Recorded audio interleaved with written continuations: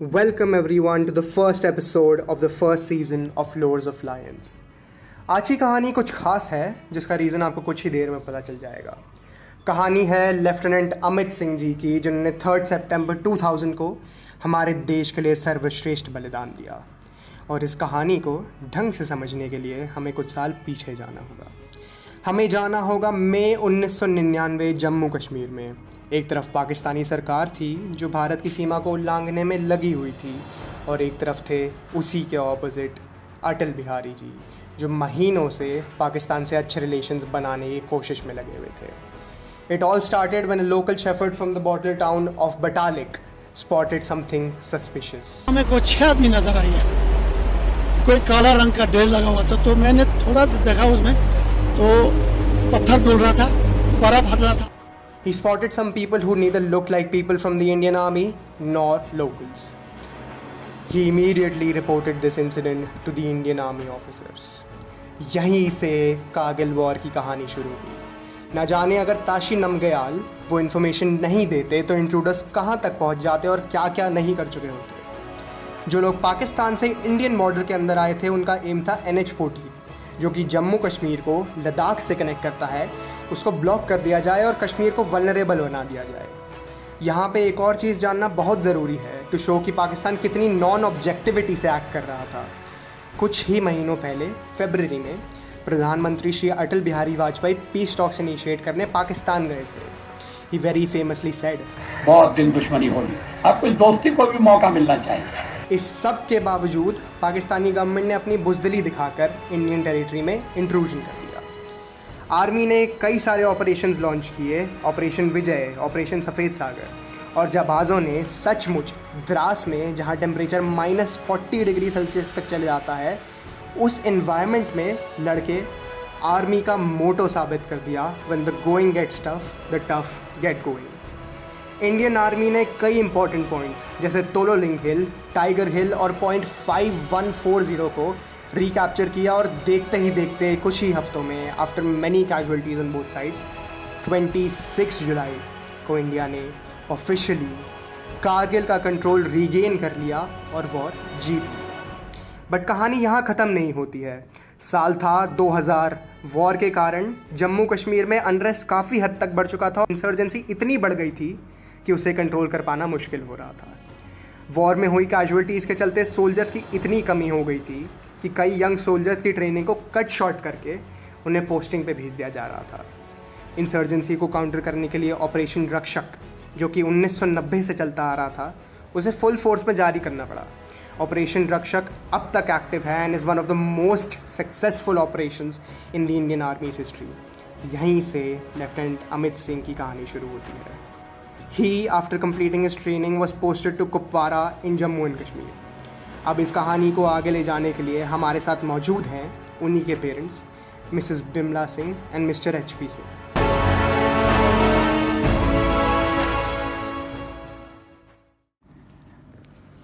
आज आप सोच रहे होंगे कि हमने अपना पहला पॉडकास्ट लेफ्टिनेंट अमित सिंह की कहानी से ही क्यों शुरुआत की। लेफ्टिनेंट अमित सिंह मेरे खुद के मामू हैं, एक ऐसे इंसान जिनकी कहानियाँ मैं बचपन से सुनता आ रहा हूँ, जिनकी स्मार्टनेस, जिनकी इंटेलिजेंस और जिनकी बहादुरी ने मुझे आज तक इंस्पायर करा है।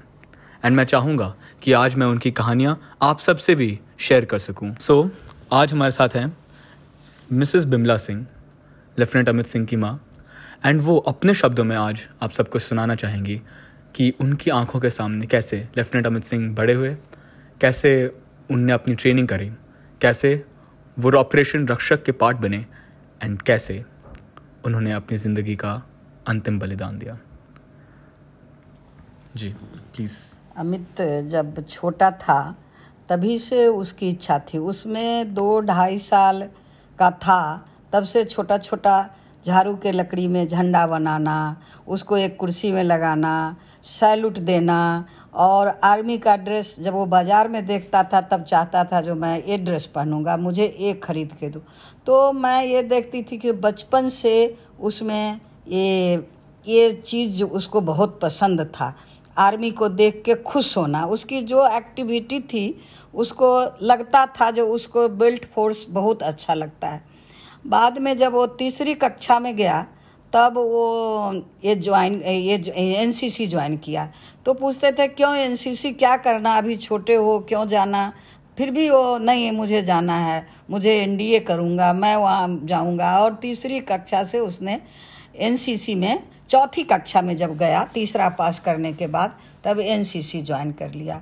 और बेंगलोर में वो पढ़ता था, सेंट्रल स्कूल में था। वहाँ एयरफोर्स कैंपस में सेंट्रल स्कूल थी, तो एयरफोर्स वाले कंपनी उसे मिले और वो उसके साथ वो सब चीज़ देख के उसको बहुत इच्छा थी कि मैं भी एनडीए में जाऊं, यानी उस तरह का बेल्ट फोर्स में, आर्मी, एयरफोर्स या नेवी, इस सब की उसकी इच्छा रहती थी जो इसमें जाएं। एक और बात कहनी है, जो एक बार वो एनसीसी में जब 7वीं क्लास में था तो वो वेस्ट शूटर था एनसीसी में अपने ग्रुप में। तो उसे चीफ मिनिस्टर के सामने 26 जनवरी में उसको शूट करके दिखाना था। अब बचपन, स्वभाव के बचपना के कारण सब बच्चे एक साथ ग्रुप में रहते थे। रात को ड्यूटी लगी थी उसकी और उसने क्या किया, जो एक सफ़ेद चादर ओढ़ के और पेड़ पर चढ़ गया और वहाँ से रात को जंप कर गया तो कुछ बच्चे डर गए, भूत भूत करके बच्चे भाग गए। अब वो पकड़े गए क्योंकि वो पेड़ पर चढ़े थे, कूद गए। उनको जो ड्यूटी ऑफिसर था उनको पकड़ लिया और फिर उसके उस समय एनसीसी का जो ट्रेनिंग दे रहा, अभी भी मुझे नाम याद है, पांडेली सर करके हुआ करते थे, उनके पास ले गया। उन्होंने उन्हें पनिश कर दिया, जो तुम सर्टिफिकेट मिल जाएगा, सब मिल जाएगा तुम्हें, लेकिन तुम चीफ मिनिस्टर के सामने शूट करके नहीं दिखाओगे। वो उनकी सज़ा हो गई और चले आए, उनको भेज दिया गया। अब हुआ ये, जो वो बहुत रोते थे, बचपन स्वभाव था, 7वीं के बच्चे थे, रो रहे थे। हमने कहा चलो तुम्हारे एनसीसी सर को पूछते हैं, क्या अगर वो कुछ कर सकते हैं तो करेंगे। फिर उन्होंने क्या किया, जो एनसीसी सर के पास गई, उनको लेके गए, स्कूल गए। एनसीसी सर बोले नहीं, अगर आप प्रिंसिपल बोल देंगे ना अगर पांडेली साहब को, तब वो मान जाएंगे, उनको कहिए। उस समय सेंट्रल स्कूल हेब्बाल के, बेंगलोर हेब्बाल के प्रिंसिपल रेड्डी साहब हुआ करते थे, उनके पास गई। तब उनको मैं रिक्वेस्ट की, कहीं नहीं, ऐसा नहीं हो सकता है, इसने भूत बन के हमारे स्कूल का नाम खराब किया। जो भी बोलना था एज ए प्रिंसिपल वो बोले। हम चले आए, बच्चा हमारा रोने लगा। फिर मेरे एज ए माँ के नाते मुझे भी आंख में आंसू भर गई, जो बच्चा इतना मेहनत करके किया और बचपना स्वभाव के कारण इसने ऐसे किया, तो इसकी इतनी बड़ी सज़ा दी गई। तो चले आए। अब माँ बेटा रास्ते में आ रहे थे तो मेरे आंख में भी उसने आंसू देखा था। कहा मम्मी डोंट वरी, आपका बेटा ना इंडिया राष्ट्रपथ पर राष्ट्रपति को सलामी देगा, ये मान लीजिए। और उन्होंने ये चीज़, मुझे लगता है, जो उसने एक करके दिखाया। जब वो आईएम में था देहरादून, तब वो आया था दिल्ली में राष्ट्रपथ पर, राष्ट्रपति को सलामी दिया और देहरादून आईएम ने फर्स्ट आया और राष्ट्रपति के हाथ उसको पुरस्कृत, वो लीड कर रहा था अपनी बटालियन को और राष्ट्रपति ने उसको पुरस्कार दिया। राष्ट्रपति पुरस्कार से सम्मानित हुआ, देहरादून आईएम फर्स्ट आया पैरेड में। तो ये उसकी इतनी ये थी, जो मैं करके दिखाऊंगा, और उस चीज़ को उसने कर लिया। यही उस बच्चे में ये थी, जो एक माँ को लगता है, जो हमारा बच्चा कुछ रहता तो और कुछ कर दिखाता देश के लिए और कुछ करता।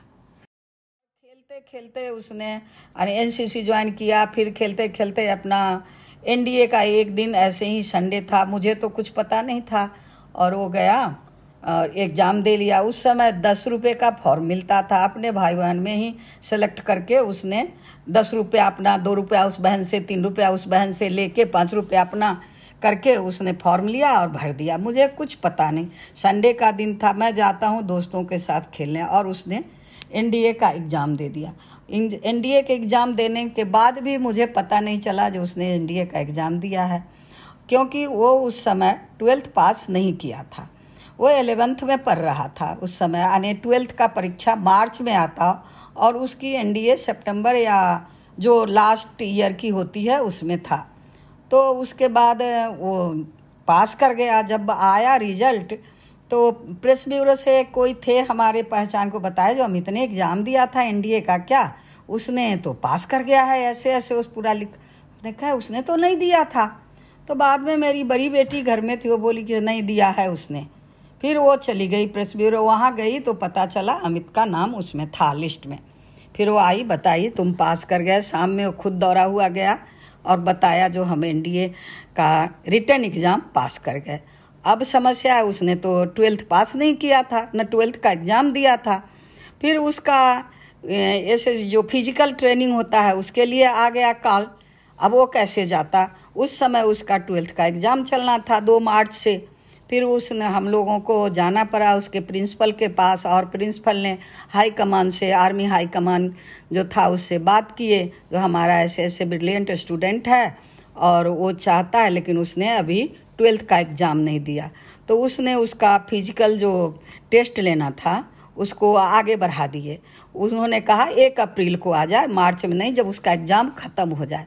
31 मार्च को उसका एग्ज़ाम ख़त्म हुआ और वहाँ से उसने मैसूर में, बेंगलोर से रात की ट्रेन वो पकड़े मैसूर जाने के लिए। उसका फिजिकल जो टेस्ट होता है वो मैसूर में रखा गया और वो वहाँ चला, वहाँ से भी उसने पास कर लिया। फिर बेंगलोर में मेडिकल टेस्ट था, वहाँ से भी पास कर गए। सारे चीज़ में वो पास कर गए और उनकी इच्छा ही थी जो मैं एनडीए जाऊँ, वहाँ मैं ट्रेनिंग, वहाँ की ट्रेनिंग तो कष्टदायक होती ही है, लेकिन एक बार भी उसने ये नहीं कहा जो मैं नहीं करूँगा। हमारे भाई थे जो कि हमारे साथ रहते थे, एक बार उससे मिलने पुणे गए। वो पूछा, अरे अमित इतना टफ ट्रेनिंग है, छोड़ दो, हम लोग सक्षम हैं, तुम लोग चलो, तुम इंजीनियरिंग करना, तुम वहाँ एडमिशन, जबकि उसको इंजीनियरिंग में भी हो गया था। लेकिन कहा नहीं, मैं यहाँ अपने मन से आया हूँ, मैं नहीं जाऊँगा, मैं करूँगा। और वो एनडीए की ट्रेनिंग अच्छे से पास किए। हम लोग पास आउट में गए। माहौल तो टफ लगा ही देख के, लेकिन एनडीए का कैंपस पूना में बहुत अच्छा था, देखने में सुंदर, अच्छा। लेकिन वहाँ के बच्चे को जो किसी किसी को मैं देखी, जो उनकी जो पनिशमेंट होती है वो बड़ा कष्टदायक था। एक माँ के नाते मुझे बहुत ख़राब लगा और मैं अमित को पूछी भी जो वो क्या कर रहे हैं। कहा मम्मी सीनियर उसको पनिशमेंट दे रहे हैं। तो वो सीनियर हमारे पास ही बैठा था, बेचारा अमित के साथ का ही था। फिर वो गया और कहा कि हम कहे ऐसा देखेगा, सारे गार्जियन आए हुए हैं, कोई भी अपने बच्चों को नहीं चाहेगा इंडिया में भेजना, इतना टफ ट्रेनिंग है। तो फिर वो लड़का गया और वो छोड़ दिया उन बच्चों को जो पनिश दे रखा था। तो मुझे लगा जो वो बच्चे को इस तरह ठोस, हर लाइन हर जगह रहने वाले बना देते हैं। वहाँ से उनकी वो ट्रेनिंग इंडिया के पास हो गए, उन्होंने आर्मी ऑप्ट किया और आर्मी की ट्रेनिंग देहरादून में लिए। एक चीज़ बताइए, एयरफोर्स, आर्मी और नेवी, इन तीनों के बीच उनको हमेशा आर्मी का क्यों शौक था? क्योंकि उनका वो ड्रेस, उनका वो जो रहने का स्टाइल है, वो उन तीनों में आर्मी उनको ज़्यादा अच्छा लगता था। तीनों चीज़ में उसे लगा आर्मी का जो ढंग है और स्ट्रिक्ट जो रहते हैं वहाँ के लोग, वो सब उनको पसंद था, इसलिए उसने आर्मी चूज किया। और जो उन्होंने तो पास बड़े अच्छे ढंग से किए थे, एनडीए के रिटर्न एग्ज़ाम, इवन सारा चीज़ बढ़िया पास कर गए थे। तो उन्होंने ऑप्ट आर्मी किया क्योंकि उनको लगा जो आर्मी एक, उनमें कुछ ऐसा स्ट्रेंथ, स्मार्टनेस, तीनों बेड्स में उनको आर्मी पसंद था। अब वो उनकी इच्छा थी जो आर्मी पसंद थे, मुझे तो पता ही नहीं था। फिर वो देहरादून में ट्रेनिंग किए और पास हुए। वहाँ से फिर उनको देहरादून में ही पोस्टिंग हुई। हम लोग गए थे पास आउट में, एनडीए के पास आउट में भी गए थे और देहरादून के पास आउट में भी गार्जियन को बुलाया जाता है। हम लोग गए देहरादून यानी आईएमए जी। और वहाँ हम लोगों ने स्टार लगाया, उनको खुशी का मौका था, लेकिन लगा बेटा आज ऑफिसर बन गया, और उनकी पोस्टिंग देहरादून में ही हुई थी। उसके 2 महीने के बाद उनकी पोस्टिंग ऑपरेशन रक्षक में, कारगिल युद्ध के बाद ये हुआ, क्योंकि उन लोगों को जल्दी, क्योंकि आर्मी की कमी हो गई थी कारगिल युद्ध में, बहुत सारे हमारे जो जवान थे वो शहीद हो गए, बहुत सारे अफसर शहीद हो गए, यंग अफसर सब। तो इसलिए उनको 1 महीना पहले ही पास आउट कर दिया गया था और वो 13 मई को पास आउट हो गए थे। उसके बाद उनको वहाँ भेजा गया ऑपरेशन रक्षक के लिए। वो कुपवारा में पोस्टेड हो गए। वहाँ उन्होंने ऑपरेशन रक्षक के लिए 3 महीना ही वहाँ पर रहे। उसके बाद वो वहाँ शहीद हो गए।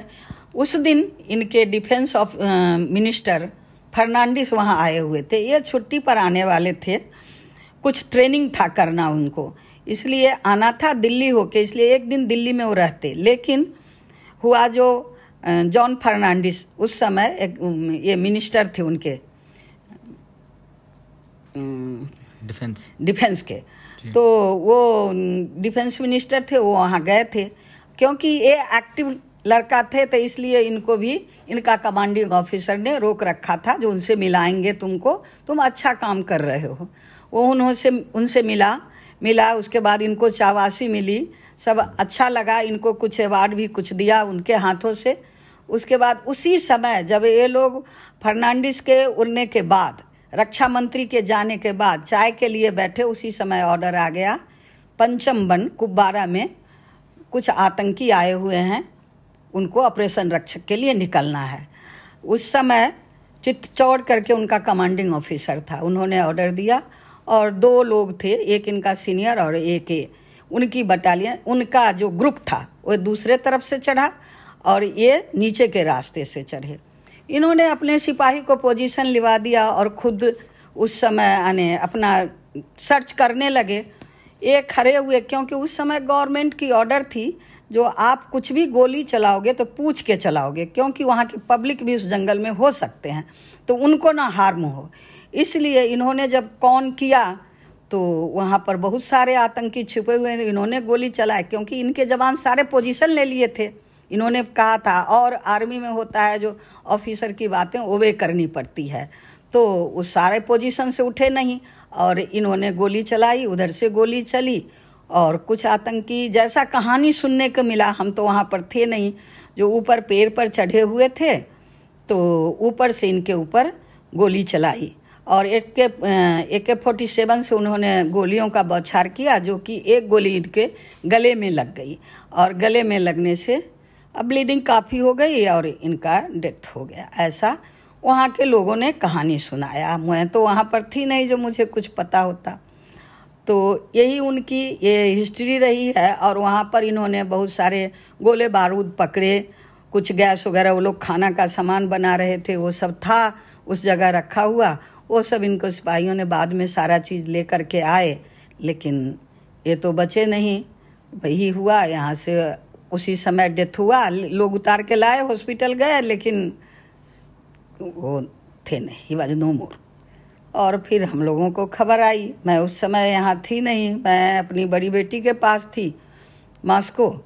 फिर वहाँ खबर हुआ तो ये नहीं हुआ जो उनका डेथ हो गए, यही बाद में पता चला जो आ जाओ अमित क्यों गोली लग गई है। हम लोग तो उम्मीद में थे, मैं उम्मीद लेते हुए आई जो गोली पैर में गोली लग गई है, तो पैर के कारण चलो ठीक होगा, ऊपर तो ठीक है, पैर में गोली लगी है ठीक हो जाएगा। लेकिन जब हम आए तो यहाँ पर तो डेड बॉडी आई हुई थी और कमान में रखा हुआ था, जो कैंट है इन लोगों का दिल्ली में, वहाँ रखा हुआ था। और हमारे आने के बाद फिर तो मुझे उतना ज़्यादा, क्योंकि मेरा एक ही बेटा 2 बेटी था, तो एक होता है एक माँ को जो हमारे बेटे का, लेकिन उसके बाद तो मैं उतना कॉन्शियस नहीं रही। हमारी छोटी बेटी वो उस समय शादीशुदा नहीं थी, हमारे घर को संभाली और हमारे हस्बैंड दोनों मिलके संभाले, और मैं तो बिल्कुल यानी इसमें नहीं थी जो कौन आ रहा है कौन जा रहा है, मुझे कुछ पता नहीं चला। खैर जो हुई सो हुई, लेकिन जब उनकी सारी चीज़ें हुई तो मुझे गर्व हुआ कि मेरा बेटा अच्छा इस लायक था।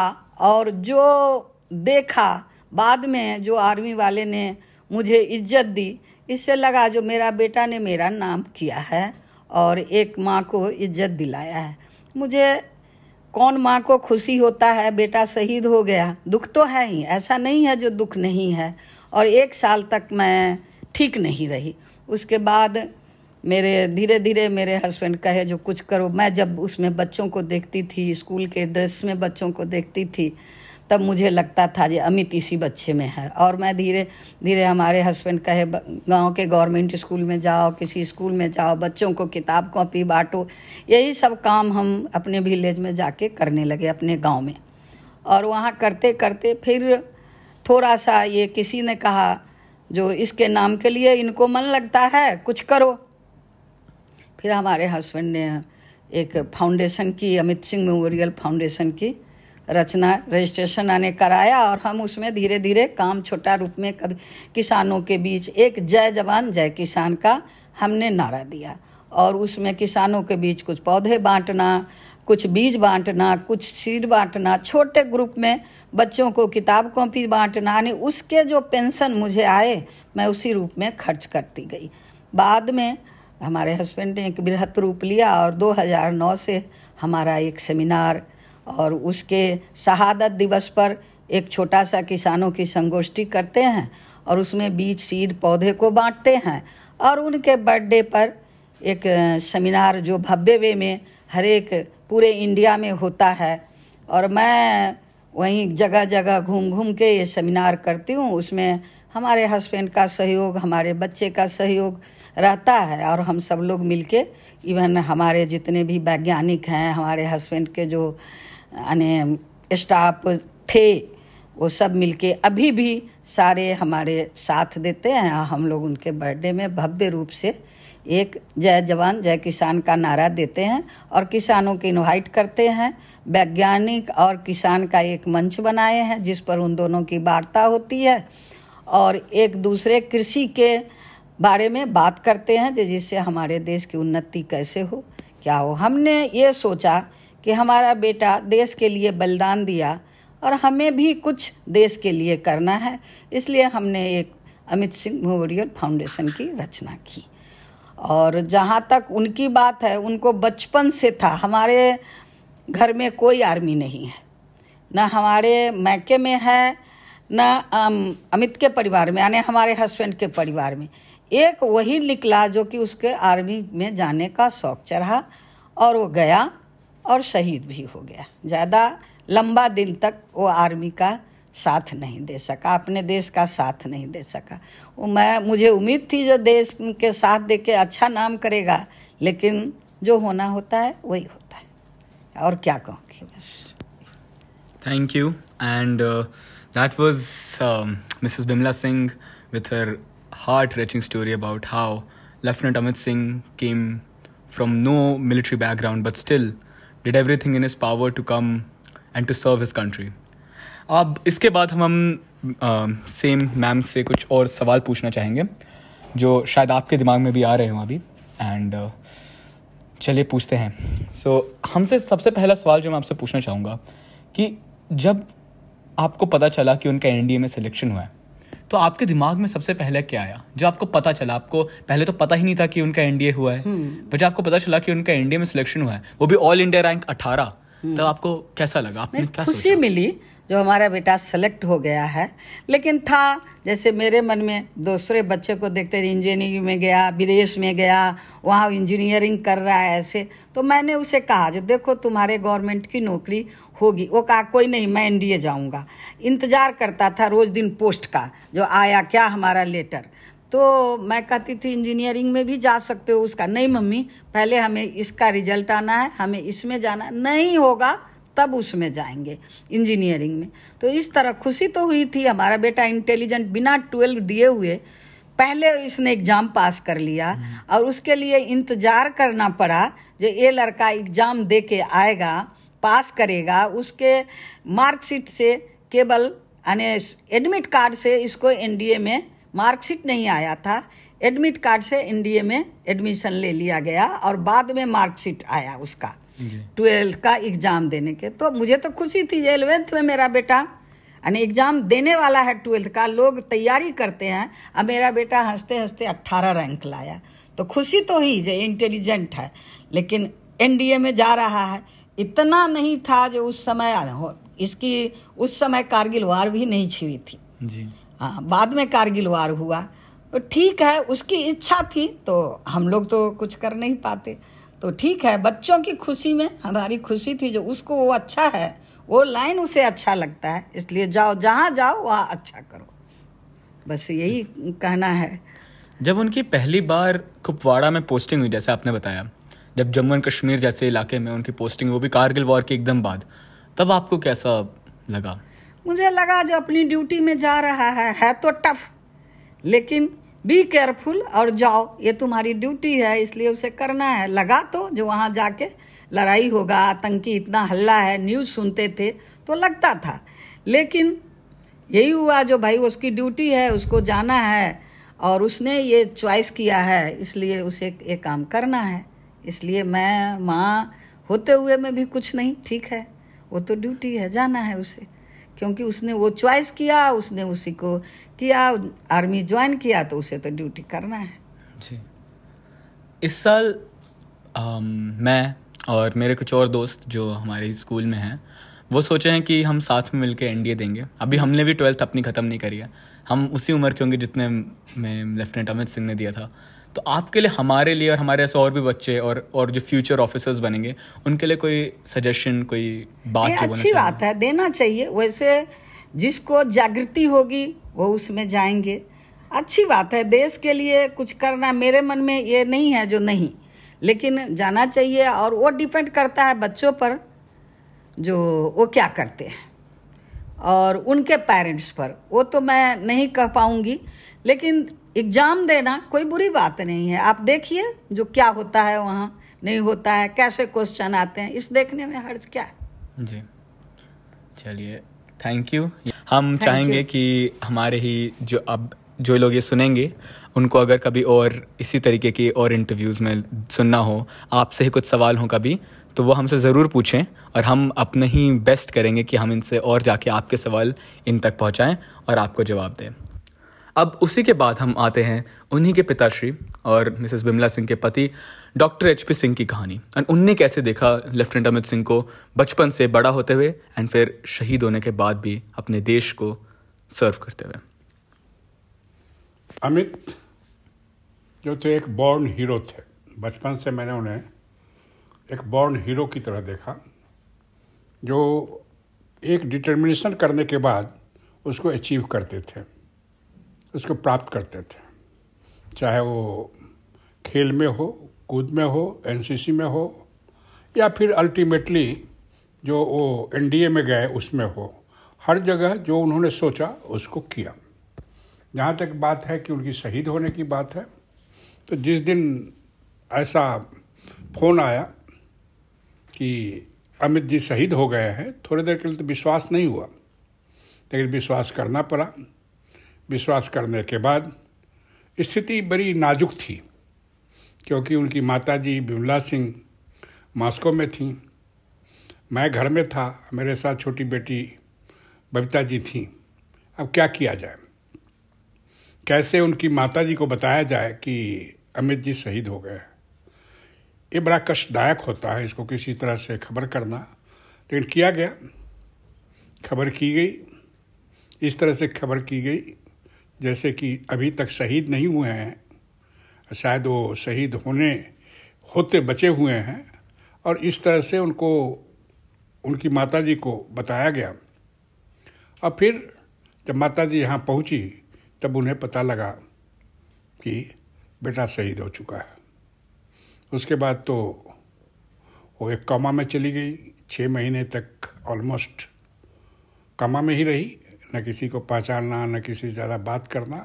फिर धीरे धीरे ठीक हुई, खास करके जब हमने अमित के नाम से एक फाउंडेशन की स्थापना की, उससे जब वो जुड़ने लगे तो धीरे धीरे लगा कि अमित ही नहीं, मेरा पूरा संसार ही मेरा पुत्र है, जो देश की रक्षा में लगे हुए हैं किसी भी रूप में, या तो ये एक सिपाही के रूप में, या फिर एक सोशल वर्कर के रूप में, या कोई साइंटिस्ट के रूप में।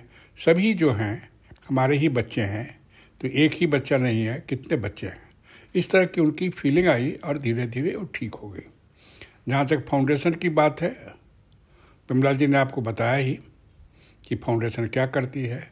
तो फाउंडेशन एक परिकल्पना है। ये एक परिकल्पना इस प्रकार की है कि इससे लोगों में एक जागृति लानी है, देश के प्रति जागृति, एक अपना सेल्फ एम्प्लॉयमेंट या एम्प्लॉयमेंट के प्रति जागृति, पढ़ाई के प्रति जागृति, और अपने हेल्थ के लिए जागृति। एक जागृति है, सोशल वैल्यूज़ के लिए जागृति है। यही ये फाउंडेशन करती है, जिसका कि डिटेल में आपको बताया गया है।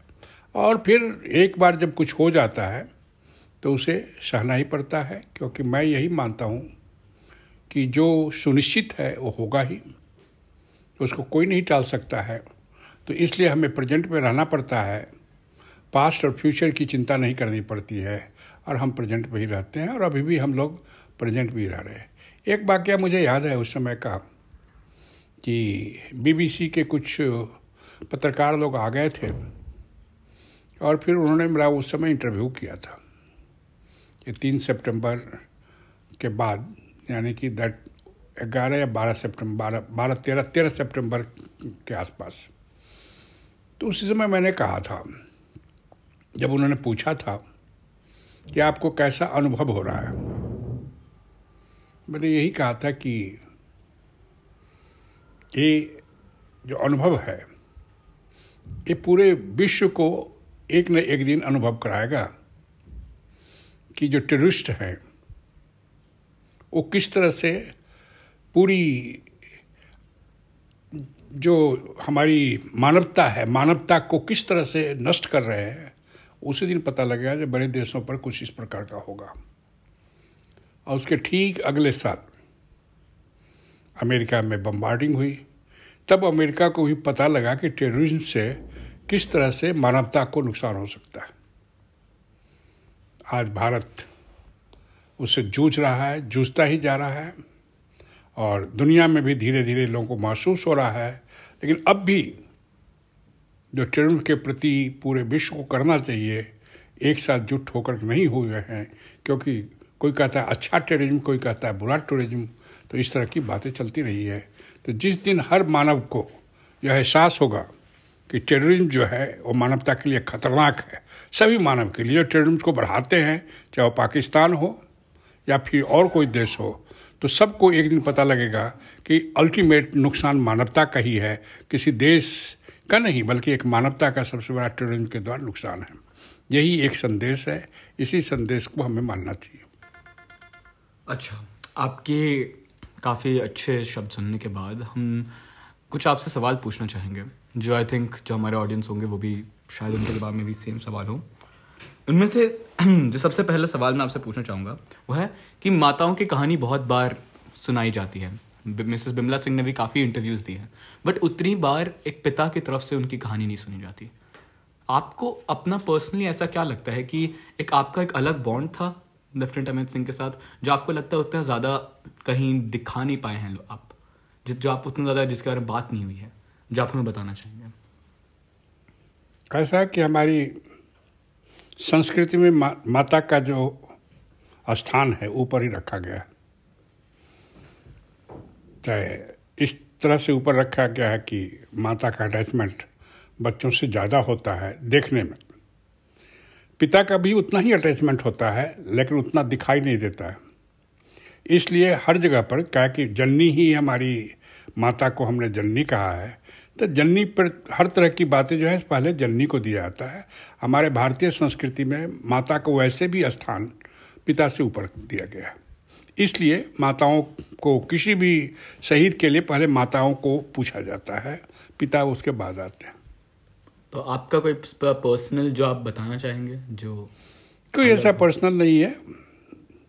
जो अमित बाबू नहीं रहे, शहीद हुए, तो मुझे याद है कि जब उनका पास आउट हो रहा था देहरादून में, तो वहाँ के जनरल, लेफ्टिनेंट जनरल थे, उन्होंने यही बातचीत की थी कि अब जो है सो आपका लड़का जो है फूड सिक्योरिटी में जा रहा है, नेशनल सिक्योरिटी में जा रहा है। मैंने तब भी कहा था कि सिक्योरिटी जो है सो हर तरह की होती है, केवल बॉर्डर पर लड़ने से सिक्योरिटी नहीं होती है। खाद्यान्न की बात है तो मैं एग्रीकल्चर से आता हूँ, तो फूड की सिक्योरिटी भी बड़ा ज़रूरी है। अगर आर्मी को लड़ना है तो फूड की सिक्योरिटी ज़रूरी है। तो ये मैंने बताया था और उसको उन्होंने महसूस किया था। तो इसलिए ऐसा नहीं है कि कोई सेना में ही लड़ कर के देश के प्रति अपना आभार व्यक्त करता है, नहीं। अगर हम एक वैज्ञानिक के रूप में भी एक अपने देश के प्रति काम करते हैं, या एक जो सोशल वर्कर है देश के प्रति काम करता है, अपना नहीं सोच करके, अपने बारे में कम सोच करके देश के बारे में सोचता है, तो वह भी एक जो है सो सिक्योरिटी ही है, जैसे वो सेना में ही रह के काम करना है। तो इस तरह की भावनात्मक, तो इसलिए मैंने कहा ना कि फाउंडेशन एक प्रेरणा है, ये प्रेरणा है। फाउंडेशन एक चलता फिरता कुछ नहीं बल्कि एक प्रेरणा है। यही प्रेरणा है कि देश के प्रति हर जगह से वो देश के प्रति प्रेम होगा। अगर हम अपने इकोनॉमिक कंडीशंस को भी बढ़ाते हैं तो देश के प्रति प्रेम है। अगर हम सोशल इथिक्स एंड वैल्यू को भी अच्छा करते हैं तो भी देश के प्रति प्रेम है। यही जो है सो परिकल्पना हम लोगों ने की जब फाउंडेशन को बनाया था। इसी तरीके के वैल्यूज़ जो लेफ्टिनेंट अमित सिंह को दिए गए थे बचपन से, उसी ने उनको आज एक इस तरह का इंसान बनाया जो अपने देश के लिए अपनी जान तक देने को तैयार थे, जो अपने देश के लिए सबसे ऊंचा बलिदान दिए और जिन्होंने आज तक अपने माता पिता के थ्रू और अपने फैमिली के थ्रू और भी लोगों को सर्व करा। आज की इंटरव्यू हम यहीं पे ख़त्म करना चाहेंगे। Thank you doctor Singh. Thank you. So that was the episode, guys. आपको सुनने को मिला एक माँ का प्यार और एक पिता का गर्व से भरा संदेश। कई किस्से कहानियों के बीच में छुपे थे कई सारे मैसेजेस। लेफ्टिनेंट अमित सिंह की कहानी सुन के ना जाने कितने लड़के, इंक्लूडिंग मी, इंस्पायर हुए हैं एंड ना जाने कितने और होंगे। इस कहानी को सुनने के बाद हमारे और आपके मन में भी ज़रूर उनके पिता की लाइन आई होगी, lieutenant Amit Singh was a born hero. आशा करते हैं कि हम लेफ्टिनेंट अमित सिंह की कहानी के माध्यम से न सिर्फ आपको एजुकेट कर पाए बल्कि आपको उन इमोशन से भी वाकिफ करा पाए जो एक वीर जवान के शहीद होने के बाद परिवार में साझा होते हैं। Give us your feedback in whichever way possible by liking, commenting, following और subscribing wherever applicable। मिलते हैं आपसे जल्द ही एक नई जगह और एक नई कहानी के साथ। Signing off, Ashmit and Chinmay.